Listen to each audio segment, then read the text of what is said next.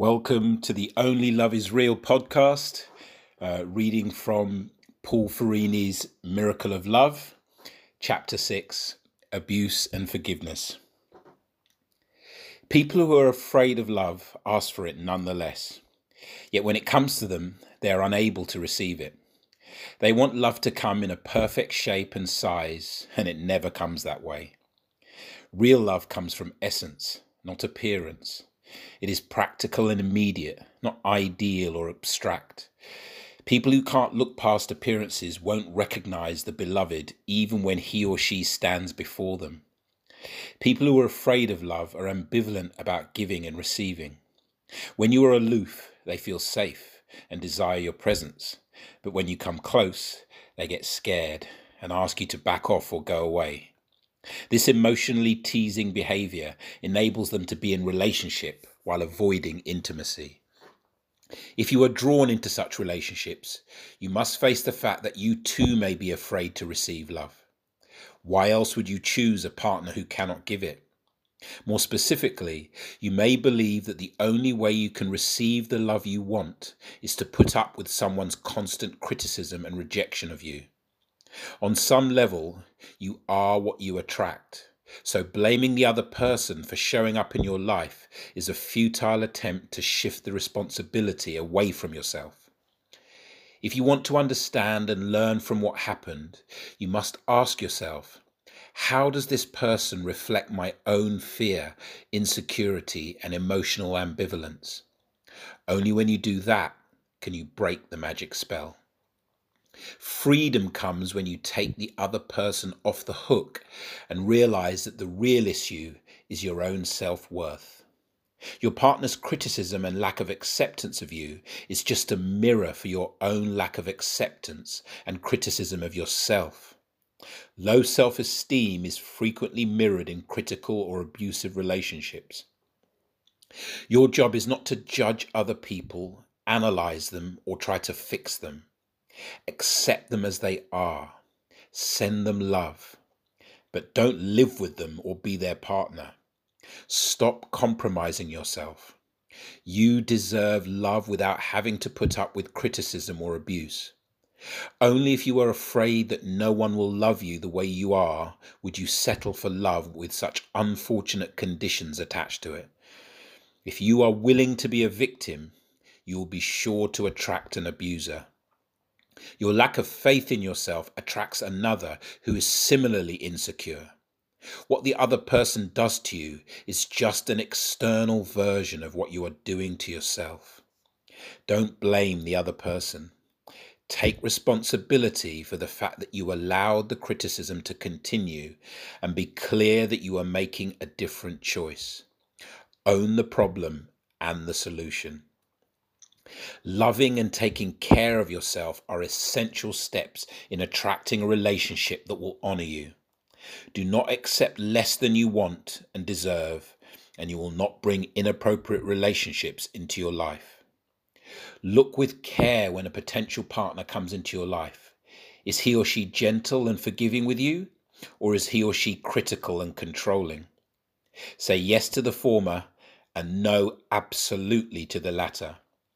Unless you can say no to potential partners who are incapable of honoring you, how can you attract a partner who will love and accept you as you are? You bring in what you allow. None of you are victims of someone else's actions towards you. You bring into your life what you allow to come in. If you say no to what you don't want, you bring in what you do want. It is that simple. The only factor that makes all this complicated is that you don't always know what you want, or if you do, you don't trust it and remain committed to it. When your unconscious desires are different from your conscious goals, what you bring into your life reflects a mixture of both. Your creative capacity functions both consciously and unconsciously. Mind is creative, whether or not it is aware of itself. If you want to create consciously, you must bring your unconscious desires and fears up for acceptance and inspection. Then you will understand what your experiences why your experiences often differ remarkably from what you consciously intend. When you understand your desires and fears, you can make choices that do not violate the more childish, vulnerable parts of your psyche. This may mean that your goals become more immediate, short-term, and realistic, but this is a positive step, ensuring that your long-term goals will not be undermined by the scared and wounded aspects of your psyche. Expecting too much from yourself or from others is as dysfunctional as expecting too little. Wanting a job or relationship you don't have the skills or maturity to handle is counterproductive and creates severe anxiety. It is far better to seek out a less challenging job or relationship and do well at it than it is to shoot too high too soon. Small, progressive victories build confidence on all levels of the psyche, integrating child and adult perspectives and strengthening trust that will be needed for more difficult challenges that lie ahead. To create what you want means to get clear about what you really want on all levels of your being. When the spiritual adult and wounded child want different things, manifestation is always mixed. That is why the time you take to integrate and unify the different needs and wants of your psyche is time well spent. When there is a strong desire in the heart and clarity in the mind, the creative process flows easily. If you want to succeed in your relationships with others, take the time to get to know yourself. Then it will be clear when and to whom you must say no, and when and to whom you must say yes. Remember, what comes to you is not always what it seems.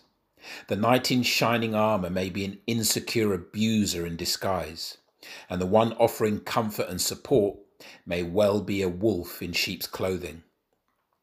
Always look beyond appearances, for nothing is as it seems to be. When you know what you want and what you need, be patient and wait for it. Many will come to you claiming to be the one you asked for, but only one will be authentic. Usually, it won't be the one who comes with lots of smoke and mirrors. More often than not, it will be the simple, unassuming one, the one who doesn't use big words or promise great gifts, but who takes your hand and looks into your eyes without fear.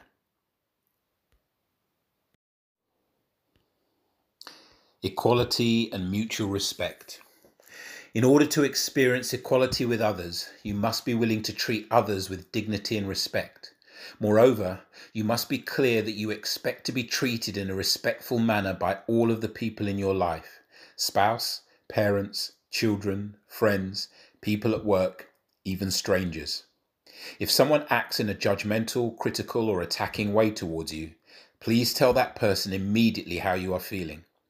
Do so without blaming or attacking back, but ask clearly to be treated respectfully. That is your right, and that is the other person's responsibility. Don't allow someone to treat you in an unkind or unfair way without standing up for yourself. Mind you, I'm not telling you to attack back or retaliate. I'm simply telling you to stand up for yourself and insist that you be treated with respect. When you turn the other cheek, you are telling your abuser to think again and make a different choice. The important thing is to oppose what is disrespectful when it happens. Otherwise, you will feel resentful and entitled to make judgments of the person who criticized or attacked you.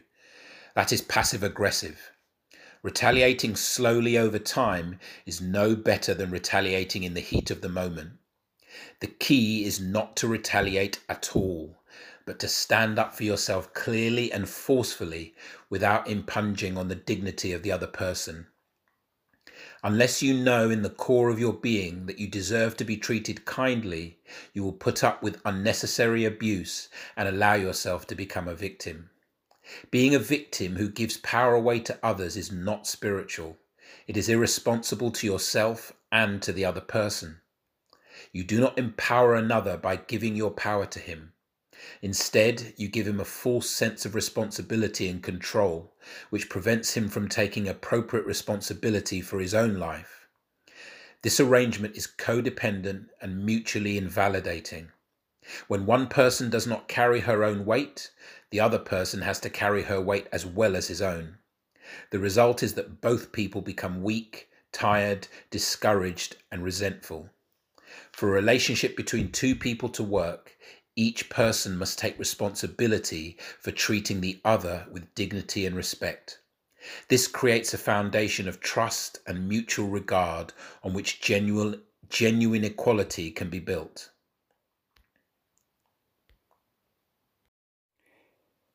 Forgiveness. No matter how good your relationship is, you and your partner will forget to honor each other. You will get stressed out and project your pain onto each other. You will attack and defend, give and receive guilt, and generally make a mess of things. These are the times when your relationship is asking you to grow in wisdom and emotional strength. Your intimate partnership is a microcosm of your entire journey. Since there are no perfect partners out there, your challenge is to accept and honor the imperfect one who stands before you, and, yes, to honor yourself, even though your life is also riddled with mistakes. If you and your partner can forgive each other's transgressions and re-establish your trust in one another, then you can deepen in your love and your capacity for intimacy. This is the challenging part of relationship. Anyone can enter into a relationship. Falling in love is easy, especially when hormones are at work. And leaving isn't much harder, especially when people are blindly projecting their fears onto each other. But what most people don't seem to be willing to do is to practice forgiveness together. And that is why so many partnerships fail. Forgiveness is the key to success in every relationship. Indeed, if you and another person are committed to practicing forgiveness, you can live together successfully even if you don't have a lot in common. On the other hand, if the two of you are not willing to practice forgiveness, then nothing you try will work. No, not religion or psychotherapy or relationship workshops. If one of you is willing and the other is not, then the odds are a little better, but still not so good. Unless the willing one sets such a strong example that the unwilling one becomes willing. While one person can practice forgiveness, and this is always helpful, it takes two to heal the wounds of mutual trespass. If you decide to leave one relationship because you are unwilling to forgive, what makes you think that you can succeed in another? It's true, people are different and some people push your buttons more than others, but everyone is imperfect and everyone is going to push your buttons at one time or another. Your ability to create a successful relationship depends not so much on your choice of partner, but on your willingness to forgive yourself and the partner you do choose. By all means, hold out for the partner you want. Insist on common goals, shared interests, and mutual attraction. Abandon any relationship that appears to be abusive, even though you might eventually learn something there. Don't play the game of love with half a deck. But realize, my friends, that no matter how well or how poorly you choose a mate, the practice of forgiveness will be necessary. It is the one constant. It is the key to your ultimate happiness and that of your partner. Through the practice of forgiveness, imperfect people become whole and broken relationships are healed and strengthened. Through the practice of forgiveness, you learn what real love and real essence are all about. Through your forgiveness, your mate is transformed into the beloved, the perfect teacher come to set you free of judgments and illusions. That synergy of lover and beloved is the great promise of relationship. When two people surrender fully to their union, they become one in heart and mind. They become the nurturing mother and empowering father, redeeming all wounded children from the suffering of the past. They become living witnesses to the redemptive power of love. Validation. Almost all fear, anger, and hurt stem from your feeling unloved and unappreciated. When you respond to another person in a hurt or angry way, he or she feels invalidated by you. The downward spiral of mutual attack and invalidation continues until you are both thoroughly alienated from each other. When you recognize that you and your partner are moving into the game of quote unquote, I'll hurt you because you hurt me, you must stop immediately. Tell your partner, I don't want to do this. Let's take some time to tune in to what's going on inside before this situation escalates and we turn off our love completely. Just stop and say, I'm going to take a walk. I'll be back when I understand better what's happening inside. I want to talk with you when I'm feeling okay, not when I'm feeling hurt or angry. When you walk, realize that what you are feeling, unloved and unappreciated, goes very deep. It is not just a response to this particular incident with your partner. It is a response to every experience you've ever had in which you felt attacked, judged, rejected, abandoned, or betrayed. When the emotional body is triggered, even though the trigger seems insignificant, many traumatic memories and experiences can surface. The sadness that comes from feeling the loss of love can be intense. Your partner is not responsible for the depth of sadness you feel. He or she is just the trigger. So take him or her off the hook and see that the job of bringing love to the sad and wounded parts of you belongs primarily to you. Be gentle and loving with yourself. Understand that all you want from your partner is reassurance that he or she loves you and wants to be with you. When you return to your partner, ask for that reassurance. But be clear that you cannot depend on your partner for validation. Self-validation is necessary. Even in the healthiest relationships, there are times when one partner is unable to give what the other person needs.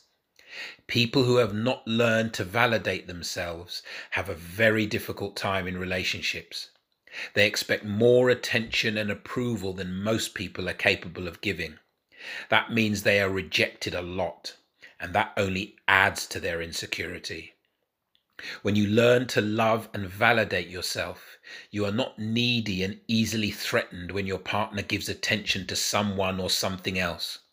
You learn to give her space to be herself and express aspects of self that she cannot express with you, and you feel free to do the same. When the relationship permits each individual to self-actualize, it is easier for the partners to find a shared space that is authentic and nurturing to both people.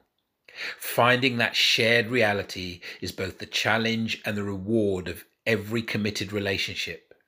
In the process, both people go beyond narrow self-interest and learn to serve the higher purpose of their union.